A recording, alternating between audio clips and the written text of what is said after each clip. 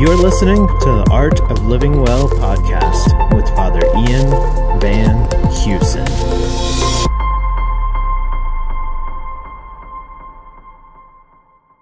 What we want to kind of talk about is progress in the spiritual life. And to start, we have to kind of define what we mean by progress, right? Like that's a kind of a key element. Like what are the milestones? And you already mentioned the three. But there's more, it's a little deeper than that, right? The progress is to become more and more and more and more like Christ.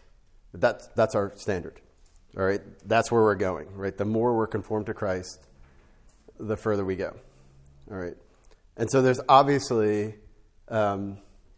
obstacles along the way. So what Father Ian's going to do is give you guys sort of... we call it a report card. I hate to call it that, but so he's the mean guy, and I'll be the good cop who gives you all the lovey-dovey stuff. And what we're going to talk about is just what I think are the two most common obstacles that no matter where you are, you always hit. Okay, and the first obstacle is seeing God as Father, and then listening or learning how the Holy Spirit speaks to me individually. Okay, so those are the two kind of themes of our talks and how we can attune ourselves to the Holy Spirit speaking to us. The kind of the classic example, right, is Elijah when he goes. You guys know the story of like Elijah when he goes out into the mountains, and he knows God's going to pass by, and there's all this like crazy stuff going on, and somehow God's not in those things, right? And he wasn't in those things because Elijah knew exactly how God spoke to him, right? That soft whisper, that was for Elijah and Elijah alone, right? It was the voice that God and the way that God spoke to him. And when you learn, when we learn, like how God speaks to me directly, how he says things to me, we can begin to drain out the other voices, including our own, okay? And so that's, again, sort of like one of the goals of the spiritual life is to know exactly how God is speaking to me and how he speaks to me. Okay. All right. So progress is becoming like Christ. All right. And so what we're going to start with then is a meditation on the baptism of Jesus in the Jordan. And what I really want to focus on, what has to happen, all right, in order for you to see God as Father, is your identity has to be rooted in being a beloved daughter of God. That has to be your identity. And so that's going to be a theme almost throughout the whole day, is how do I identify myself? How do I say who I am?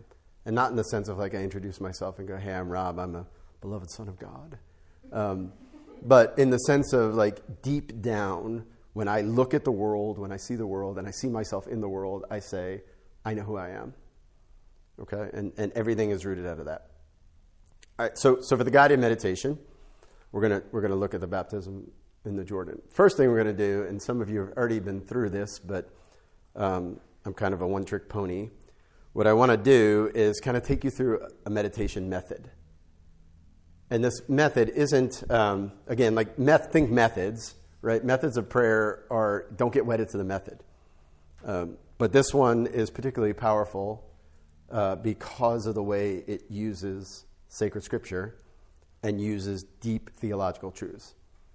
Right? And so you think about like saints like St. Thomas Aquinas, right? St. Thomas Aquinas was not a saint because he wrote the Summa. St. Thomas was a saint because he was a Summa walking around. Like in his heart, he said, I am St. Thomas the Summa. Everything that he put in there, he believed, and he believed it so much that he lived his life according to it. And that's really how like theology is supposed to be done. And so that's what we're going to do. We're going to sort of do a little bit of deep theology, not in the sense of like really complicated stuff, but how to take just a couple of theological truths, connect them, and then all of a sudden the spiritual life opens up. All right, so we think about the idea of we call everything that Christ did in his life a mystery. Like individually mysteries, right? Like the rosary, we have mysteries of the rosary. Why are they mysteries? What makes them mysterious? Is it because we don't know a lot about them? Or is it because of the person who we're encountering in that? It's the person, right? And it's the person who somehow, beyond our wildest imagination, stepped into time and yet is eternal. So he steps into time and all times are present to him. Right? And the kind of classic example is in the garden when he falls on his knees and he starts sweating blood. Right? Why is he sweating blood? Because in order to atone for all the sins of the world, he has to see them. He literally has to take them on. Right? And not just sins going on around him, not just sins that already happened, but sins from beginning to end. Because if he doesn't atone for them, they're not redeemed.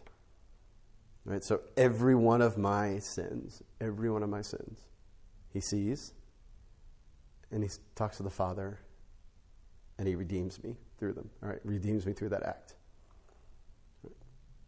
But it doesn't stop there. Because he didn't just see my sins, he sees everything I did. Right? Everything I will do. Everything I've done, everything I will do. From the beginning of my life to the end. He'll see all the good that comes from his sweating blood in the garden. All the good I do. He'll see all the good I do. And he'll know that what he's doing then changes me now. Because he's not really doing it then. He's God. He's doing it. Right? So here is the truth, okay? So that in the garden, the fact that he sees my sins is not necessarily unique in the fact that he saw everything, every moment he walked the face of the earth. All right? And so that time he took on my sins, there was another time where he was winning some other grace for me. Right? There was another time, like all throughout his whole entire walking around, it's almost as if I was the only man in the world. It's almost as because in a certain respect I am. And we're going to talk about that in a minute. All right, so what am I ultimately saying? Well, Pius XII on the sheet, this is why I want you to sort of have this so you can meditate on it later. He said, "For hardly was he conceived in the womb of the Mother of God when he began to enjoy the beatific vision. And in that vision, all the members of his mystical body were continually and unceasingly present to him." Okay, every moment from the incarnation on, every person in the church was before his mind. And he embraced them with redeeming love. So at every moment you were on his mind and he said, "I'm doing this for Lizzie. I'm doing this for Elizabeth." That's what he did. Every moment from beginning to end. "O marvelous condescension of divine love for us. O inestimable dispensation of boundless charity. In the crib, on the cross, in the unending glory of the Father, Christ has all the members of the church present before him and united to him in a much clearer and more loving manner than that of a mother who clasps her child to her breast, or than that which a man knows and loves himself." So now, if we think about that for just a second, every moment that's in the gospel, I was there. I was there. Every single one of those moments. I was in his mind. And in a certain respect, you know what he's doing? He's waiting for me to go to him there to get what he was going to give me. The whole reason he went through it. Right? So this is why, by the way, like when we read the Gospels, each time we read them, we get something different out of it. Because it didn't do it just once. He didn't just go, okay, here's the Beatitudes. I'm gonna win this grace today for Rob. No, it's like I'm gonna win a grace for each time Rob comes back to me here, comes back and sits at my feet at the mountain. And so what this truth then stops us from doing is going into Scripture and just having these kind of sterile musings about what's going on. Like going into the bread of life discourse and go, oh yeah, I know. This is how I smite Protestants. Right? This is how I stick it to Protestants. Right? Well, if I do that, that's fine, but that's not why Jesus did it. Right? I mean, you can proof text all you want, but Jesus he's not doing that in prayer. He's not giving you proof text. He's transforming you. He's saying, come to me. Sit at my feet, and I have something for you. Right? And so our meditations then are going to sit at Jesus' feet and find out what he wanted to give us. Right? Does that make sense? Like, everyone, do you all believe that? I didn't just make that up. It's not just some kind of like, oh, this is a really cool way to trick people into praying. That's not it at all, right? This is a foundational truth about the fact that the eternal God became man at a certain time in a certain place and unites all times to that certain time and certain place. All right, so now I don't need explanations of what's going on. I need to go have an encounter with Jesus. All right. I can give you just a simple example of many of the times that this has drawn fruit. Very prone to discouragement. That's one of the weapons the devil can hit me with. And I woke up one morning and I was really discouraged. And it was actually a Friday morning, and normally on Fridays I'll meditate on something in the Passion. And this particular day, I was really struggling to pray, and I was just like, Jesus, I'm just going to sit with you in the garden. And immediately my imagination lights up of kneeling beside him and him leaning over to me and saying, this is where discouragement dies. He says, this is where discouragement dies. You know what happened to my discouragement? Poof, gone. So you know what I do every time I'm discouraged? Just go kneel beside Jesus in the garden. It's gone. That's it. It's not a weapon. Right? Because I know where he went and redeemed my discouragement. I know where he went and won the grace to destroy discouragement in my heart. And it's just a simple thing, right? Like, this is just taking a simple truth, submitting myself to it, and actually living it out. And it totally alters reality, totally alters the way I look at the Gospels, totally alters. And by the way, I'm using the Gospels, but Scripture is the same. That's why it's the living Word of God. That's why it penetrates our hearts and it doesn't return to God void, because every word in Scripture, when the Holy Spirit inspired it, knew you were going to read it today. Knew that those words were for you. And so what you have to do is just sit at the feet of Jesus and ask him, okay, what's this for? And some days you'll get really clear answers. Other days it'll just be so you can keep me company. Right? So don't think this is going to give you like all these unbelievable insights in your prayer life. It's not. Because some days it's just to sit patiently with Jesus, right? Go into the garden and you're like, I'm really struggling here. And he's like, oh yeah. He's like, I know about your struggles. He's like, and I prayed that you persevered through them.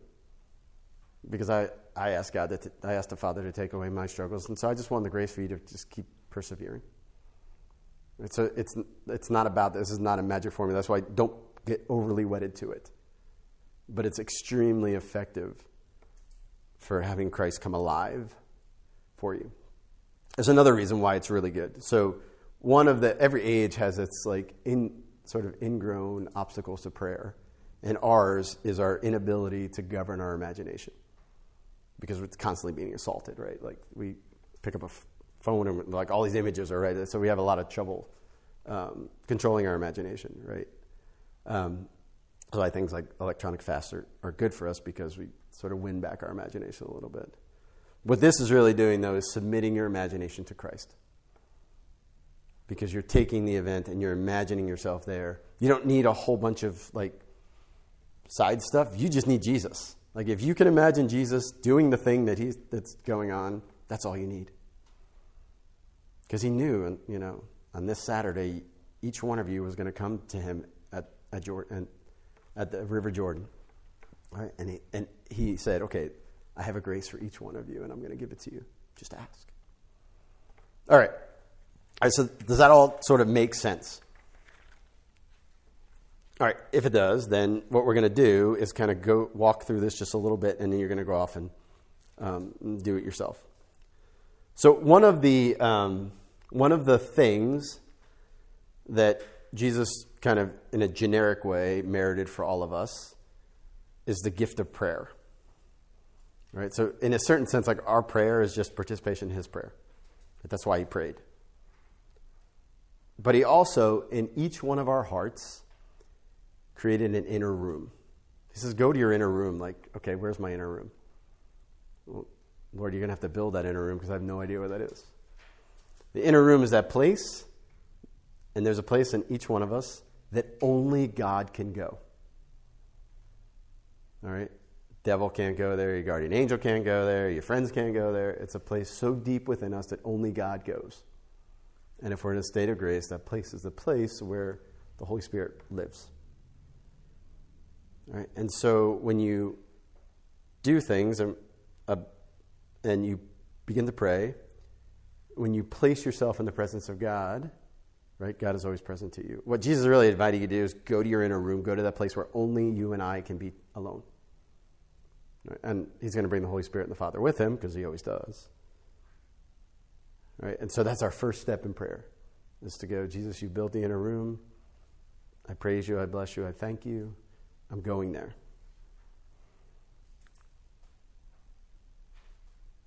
And as we begin to see, right, when God lives somewhere, when God is present, he doesn't sit still. So the Holy Spirit is like the divine fidget, right? Always kind of nudging and nudging and nudging, always at work, right? So just the Holy Spirit is literally waiting for you to go to that inner room so that you can interact with him. All right, so you enter the inner room and you make an act of faith, hope, and love. All right, you acknowledge who you're with, and then you exercise the theological virtues. Right? And I think I gave you 3 sort of just examples of what that would look like. Right? So I believed you were baptized in the Jordan, and the Father spoke, and the Holy Spirit was there, whatever. So why you do this, right? Because for most of us, well, for all of us, our faith isn't as strong as it should be. And sometimes we beat ourselves up over that and think, well, I should just have stronger faith.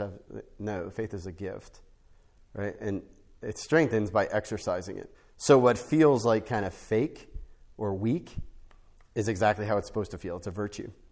And we have to continue to exercise it. And sometimes we just exercise it by kind of saying the words and trying to muster the feelings behind it. And then the same thing with hope. Right? All of my hope is in you. All the other distractions, those aren't my hope. And when you do that, hope grows, hope expands, faith expands. And then charity. And always be really specific in these, right? Like, I hope in you because, you knelt down in the garden and told me where discouragement dies. I love you because, not just because you're God, but because you are my God. And then you read the passage slowly, and then you just sit there and talk to Jesus. And that's it. Tell him, Lord, why did you have me come here? Why did you summon me? And then ask him for the grace he has been literally dying to give you. And then when you linger there and you feel like you've been there long enough and he kind of shoos you away, then you make acts of thanksgiving. And then you make acts of adoration, thanksgiving, sorrow for your sins. Ask for things, specific things. And then resolve with God's help to be graceful. So what I want you to do is find a space by yourself where you can be just alone with Jesus and try that for 15 minutes. So anyone who has sort of been paying attention to our culture knows that there's this big sort of push for identity, right? Where do we get our identity from? Is it something we have to make up ourselves? Is it something innate to us? Is it something personal? Is it something political? And so what I want to do in this talk is to talk about our identity. All right, so first of all, what is a Christian? All right, so a Christian is not necessarily a nice person, maybe, not necessarily even a good person, but a Christian is a holy person. Okay, and there's only one thing that makes us holy: God. And specifically, the only thing that makes us holy is the indwelling of the Holy Spirit. And so what happens to us in baptism is what God bestows our identity on us, right? And think about like the baptism in the Jordan, right, where Christ is baptized, is really about revealing his identity. And so in a certain sense, not surprising that that during the baptism of Jordan, he won the grace for us to be able to have our identity, especially have our identity revealed to us. So St. Paul in Romans 8:16-17 says this. He says, "For the Spirit himself gives testimony to our spirit that we are sons and daughters of God. And of sons, heirs also, heirs indeed of God, and joint heirs with Christ. Yet so, if we suffer with him, that we may also be glorified with him." So it is the Holy Spirit that testifies that we belong to God, that God is our Father. Right? So he is the one who gives us our identity as Christians. And so where he is, that you find a Christian. And he's the one who bestows our identity on us, okay? And so think about the two moments in the Gospels where you see the Holy Spirit present. Both times the Father speaks about the identity of Christ. And so this is why St. Paul says later in Romans, he says that it's the Spirit that crying out in our hearts, Abba, Father. It's the Holy Spirit is the one who reveals to us who the Father is, especially in a deeply personal way, right? And so identity, right? If we talk about our identity, there's kind of three components of identity, right? Where you came from, or who you came from, where you are, what you're doing, and where you're going. Right? And so we already talked a little bit about where we're going, what progress is. And so we want to talk about how now we want to talk a little bit about our history, specifically who we came from. Right? And think about it, this is just a normal thing, right? Like when you come from a stable family and you know your parents and you know you were created out of love and your parents still together, there's a lot of stability in your identity, right? You know who you belong to. Right? And you know, when you know history about your family, you know who you belong to. And on the flip side, you take like the born identity, right? He loses his memory and he has no idea who he is. Right? And so that a key component of identity is where we came from. This idea, though, of identity is not something new. Like our culture has made it into something, but that idea of identity is pretty much perpetually part of the human condition. So think about this for a second. So when Satan fell, he lost his identity, right? More accurately, when Lucifer fell, he ceased to belong to God. Sanctifying grace left his being, I was going to say soul, but his being, and he ceased to be Lucifer. And so what does he do? He turns and then tries to steal everyone else's identity. Right? It specifically starts with Eve. Right? And how does he do that? How does he do that? He goes and questions her whether God is really her father. Right? So he goes and he tempts her and he says, "Did God really tell you that? I think God is holding out on you. I think your father has not provided everything for you." So he blurs in her mind that God is her father and then steals her identity. How did he steal her identity? The thing we always talk about with the fall, right? We think about, like now she has original sin. Now she, now her intellect is weak. Her intellect is darkened. Her will is weak. Her passions are all run amok.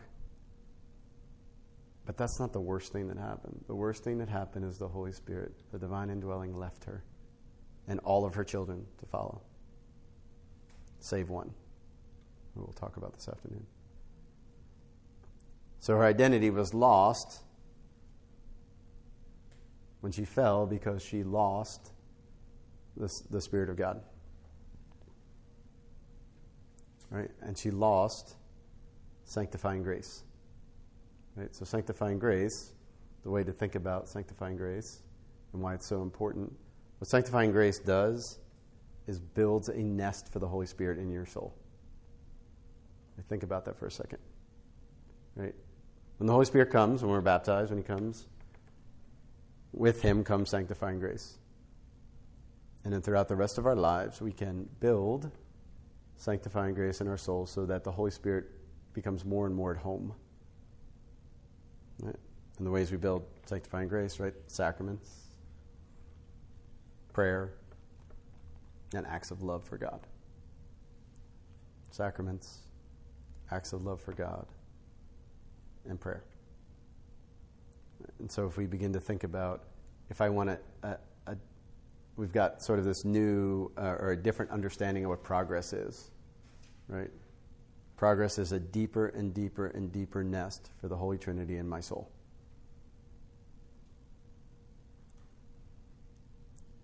So Satan comes and he tells her that she will be like God. That's a lie. Right? That's a lie. Because she already was. What he's really trying to do is get her to be like God on her own terms. And to reject the gift of God's fatherhood. And what she leaves then for everyone else is this sort of innate suspicion of God as Father. Right? It's kind of built into us.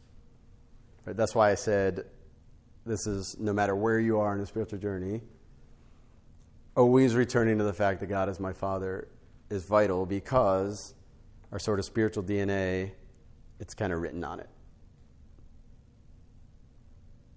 Did he really tell you that? Is he really looking out for you? It's the constant temptation. Right? Not just internally, but also Satan will always question. Always get you to put God on trial. So we have to be on guard for that. So, example. I mean, you can imagine, given the sort of the culture all around us, that all of us are pretty anxious about where all of this is going to end, right? And I certainly am not immune to that. And so the other day, in kind of my, for whatever reason, just really prone to being anxious about it, and I'm like, okay, I really just need to buckle down and really try harder. Right? And so I go and I talk to my wife. I'm like, look, like, things could happen. I could lose my job. We just need to be really, really careful about what we spend. We need to be careful about all these things. So this is Rob saying, okay, hold on, God, I got this. Right? I didn't see it at the time. I didn't see that at all. And so she's like, yeah, I agree. She's like, I agree. And so about 10 minutes later, I'm standing out in the garage, and she's pulling out of the driveway. She's going to kill me for telling the story. But the fire hydrant hits her car. Actually, she hit the fire hydrant, but we'll just tell it the nice way. And, like, not just gently, like, pull bumper off, pop tire, like, bend wheel well, right? And I'm, like, looking, and my eyes are, like, this big, and I'm like, okay, that's a lot of, like, immediately I'm thinking, where went my plan just from, like, 15 minutes ago? Like, cut down on spending and all that. And I just look, and I'm like, thank you, God. Like, I totally didn't necessarily mean it, but I said it, like, teeth gritting, because I'm like, okay, but, And immediately, Holy Spirit says, I just told you to trust me. Now I'm going to make you trust me, right? So it's a simple thing, right? Like, I could have freaked out about that. I could have went into full more control mode, right? But out of gratitude, like almost feigned gratitude, right? Like gratitude with a grain of faith in it. I said, thank you. And he said, you're welcome. You needed that. You needed that. Because if Rob plans and Rob does it, Rob's going to screw it up. Like, that's a given. Like, we have much data on that. Right? When God does it, there's no screwing it up. All right? And so that's the point, right? Like where I thought God was holding out on me. I thought, look, I don't see you in this, so you must be holding out. Let me control the situation. Like, wrong answer. Wrong answer. And thanks be to God, he was right there to tell me. And then my wife could totally blame me for it, which is also great. She's like, see, your fault. If you would have just trusted, I wouldn't have hit the fire hydrant. So the point, though, right, is understanding that God is always active in my life if I just let him be my father. Right, so what happens immediately? So if we go like past the baptism, what happens immediately to Jesus? He's driven out into the desert. Driven by who? The Holy Spirit. Right? It says the Holy Spirit drove him out into the desert. Why? So he could be tempted by the devil. Okay? We sort of now, after the other meditation, we sort of get why that might be. Because there were graces to be won for you and for me when we're tempted by the devil. But if we stick to that idea of identity, that's exactly what the devil tries to attack in Jesus. Right? Exactly what he tries to take away. If you're really the Son of God, if God really loves you, if God is really your Father, you'll do this, this, and this. Right? So it goes right at the identity. So then this stealing of the identity is something that needs to be redeemed and something we need to go to Jesus for. All right? And so it's the Holy Spirit that gives us our identity, our true identity. It reveals to us who we really are. And so Christ isn't just giving us an example. He's giving us the power to fight to get our identity back. Right? Jesus is like the eternal life lock, right? Where he's like protecting your identity. And so much of our identity problem, our identity loss of identity, is getting us to see and getting us to untwist Satan's lie to us about God's providence. Right? So providence has the word provide in it, right? So it's the way that God provides for us. But we tend to look at it in this, like, I want to call it like a George Washington way. I hate to call it like that. But this way of just like, okay, this is how God, like, played like Jenga with events and fit them all together. And it's how everything just kind of runs smoothly. That's not providence, though. Like, that providence is God's management of the universe and the world and everything created, as if I am the only one in it. Providence is God's management of the universe as if I am the only one in it. Why? Because St. Paul says that all things, work for the good of those who love God. So everything that happens, fire hydrants jumping in front of the car, is for our good. We just have to submit to it. Right? We just have to understand that everything that God does is for our good. He is constantly, he doesn't stop. Every single moment God is providing for us. From the smallest thing to the biggest thing, and there's no small things.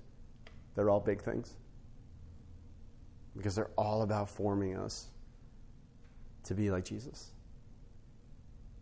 And so, no matter how dark it is, how hard it is, it's for our good. God made each one of us for this specific time, this specific place. He knew what he was doing. And he always equips us for those times. And so no matter how hard anything gets, Jesus already knew that. It's like the ultimate planner. Like he planned ahead, right? He planned ahead for that. There's no, like, this is where the virtue of hope, right? That even in the midst of the darkest moment, I know that God is providing for me everything I need. And so this is why one of the, I think it's the Litany of the Holy Spirit, one of the names for the Holy Spirit is the finger of God. Someone coming down and touching us and nudging us and saying, don't be afraid, just go. Don't be afraid, just go. And so hope as a virtue is what we use to cling to God in the midst of all things, right? I love the story of Esther. You guys know the story of Esther? So Esther becomes queen, and she finds out about this plot against the Jews, and she knows she can't go really do anything about it because if she just goes, unbidden before the king, even if she's the queen, he'll kill her. Right? And so her uncle Mordecai says to her, you were made for a time such as this. You were made for a time such as this. And she goes without fear. What did he say? He's like, okay, there is no accidents with God. Providentially, he made you. And maybe he made you for this very moment. And he made us for every moment. Right? All right, so I'm kind of sitting around this a little bit, and I want to go a little deeper into it. Because I said at every moment, God is providing us with exactly what we need to grow in holiness. But what about those moments when we're suffering? Well, if we look at suffering the right way, and it's kind of an unpopular way to look at it, but if we look at it the right way as punishment, then we begin to see what God is doing. All right, so why did I use the word punishment? Right? And we don't really like that term at all, right? Except if we think our Father loves us, punishment is good. Right? You can call it suffering if you want, if that makes you feel better, but that makes it seem accidental, as if God is not intimately involved in my life and turning me back. Right? I could say much suffering because now I have to shell out a bunch of money to fix a car. Or I could say, my loving Father corrected my view, right? And because it was so distorted, he had to yell a little louder. So to grasp this, right, we got to be clear with, I think, three things. The first is that death is not the worst thing that can happen to you. Like, we have to be utterly convinced of that. We have to be utterly convinced, and this is like the message for our age, that the book of Hebrews says Jesus came to take away the devil's power over death, right? And to take away the fear of death. Jesus came to take away the fear of death. How many decisions in the past year and a half have been made because en masse people are afraid of death? A lot, right? A lot. And you know what that really says? You know what they need? Jesus, right? Because only Jesus takes away the fear of death. Right? And that's not like we walk around with a death wish. But what it actually means is that I am convinced totally that death is not the worst thing that can happen to me.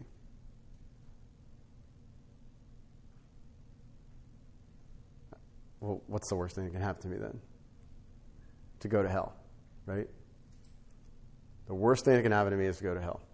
Again, not really necessarily a popular way to look at things. But it's reality, right? It's reality. And not something we necessarily need to get overly scrupulous about, but if it's not somehow in our minds, then we're going to miss the sort of the big picture, all right? So if hell is the worst thing that can happen to me, then suffering and punishment, whatever you want to call it in this life, isn't really a bad thing, but something we should lean into. Okay, why should we lean into it? Well, because we're broken and God's fixing us. We're broken and God is fixing us. And he's using just everyday events in our life. Right? I always think about how St. Therese, right, she's like, what's my vocation? What's my vocation? And she has this genius idea of like, okay, my vocation is to be love, like to be loved. God, pour out all the love on me that nobody else wants. And so what happens to her? She dies at 24 from tuberculosis. Right? Why? Why would God do that? Because that was the absolute gentlest way to get his little flower to be with him for eternity. So, again, there are many, many ways I could have learned the don't try to control things lesson. God chose the best way, the gentlest way, because he is my Father. And so all of his punishments are good. Right? All of his punishments are good. So a good father always, when they punish their children, there's two things that kind of have to be restored. Right? The first is the sort of the external disorder created by the act. And the second is the internal disorder created by the act. So what it's doing to the person. All right? So you think about even just simple things, right? Where this is the idea behind penance, right? So we steal the pleasure from something that we shouldn't have stole the pleasure from. And so in penance, we give that pleasure back by not taking pleasure in something that we should normally take pleasure in, right? And that's fine, because that sort of fixes the external part of our sins. But what about what it did to me? What about what it turned me into, right? When, just out of simple embarrassment, I lie, right? And it makes me just a little bit more of a liar. How do we fix that? Well, if I didn't tell the truth because I was embarrassed, guess what normally happens? Another opportunity comes up to be embarrassed. And so this time, what do? I lean into it. Right? And I think, I deserve that. I deserve that. In fact, I needed that. So one of my boys, we were at Mass on a Sunday, and there was this girl at school. It was pretty, in all honesty, she was difficult. And I look over at him, and he's making fun of her during Mass with one of his brothers. And I was like, oh man, really? Like in the middle of Mass? And so after Mass, I was like, well, what were you doing? He goes, oh, nothing. I totally knew what he was doing, right? But I didn't say anything. I just kind of left it there,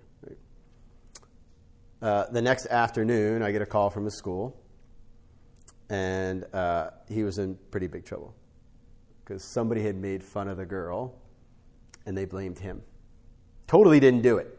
He totally didn't do it, right? And so I'm talking to them, and they're like, look, he's going to have to stay home for a couple of days. And they're like, what he did was pretty bad. And I'm like, are you sure he did it? No, we're sure he did it. I asked him, like, did you do that? He's like, no. He's like, I saw who did it, but I didn't do it. And so they send him home for a couple of days, and he is livid because he was treated so unjustly. And admittedly, I'm pretty upset too, because, I got to kind of fix the injustice, right? But they were having no part of it. And so at a certain point, I was like, okay, you're going to be home for 2 days. But I asked him a question. I said, what's God doing in that? What is God doing in that? And he's like, I don't know. I'm just mad. And I'm like, who was the girl? And he tells me who the girl was. I was like, is that the same girl that you were making fun of at Mass? And you can see all of a sudden he's like, the eyes get big, and then the tears start flowing. And I said, I guess God corrected that, didn't he? And he said, yeah. And he never complained, never said another word about it. The end of it. That was totally the end of it. He just leaned into it, and he's like, I deserve this. Right? And in the midst of it, right, he learned compassion for her. Right? Because a lot of people were picking on her. And he was kind to her. He would never have been kind to her otherwise. He just would have joined everybody else. And honestly, if I were given from now until 2030, I could have never come up with a punishment like that. Right? That was that profound, and put that big of a mark on his heart.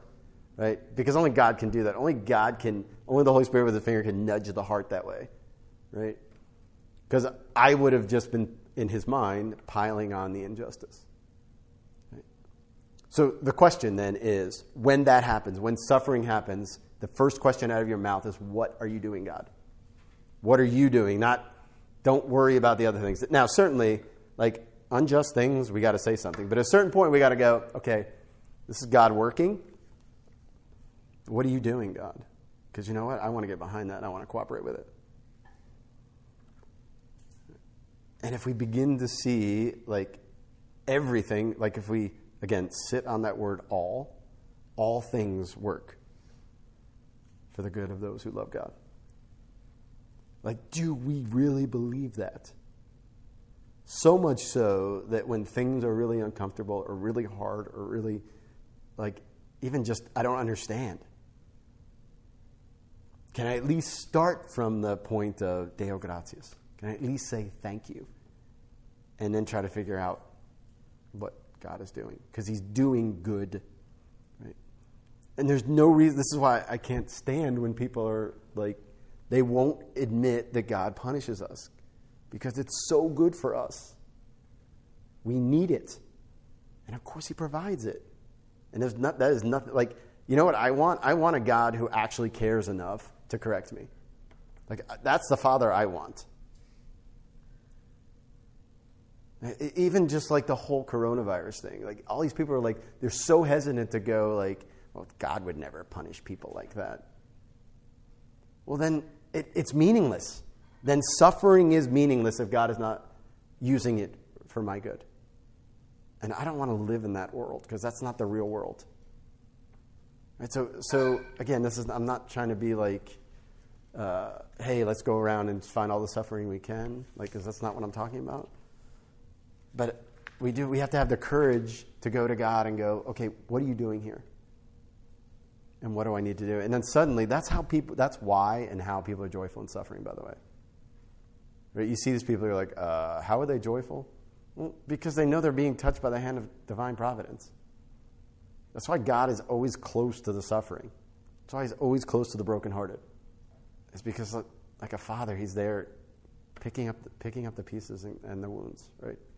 That's love, and that's an intimate father who is completely and totally committed to his child. So the point, and I already said this, I want to make sure that this is really clear, because there are a infinite number of ways that, like, I can discipline my children. Maybe not infinite, but and some will be like just a stroke of genius, and some will be not so much, right? But for God, we have to be convinced that he's not like just doling out punishments, but he's picking the best and the most gentle way. He didn't crush the little flower, right?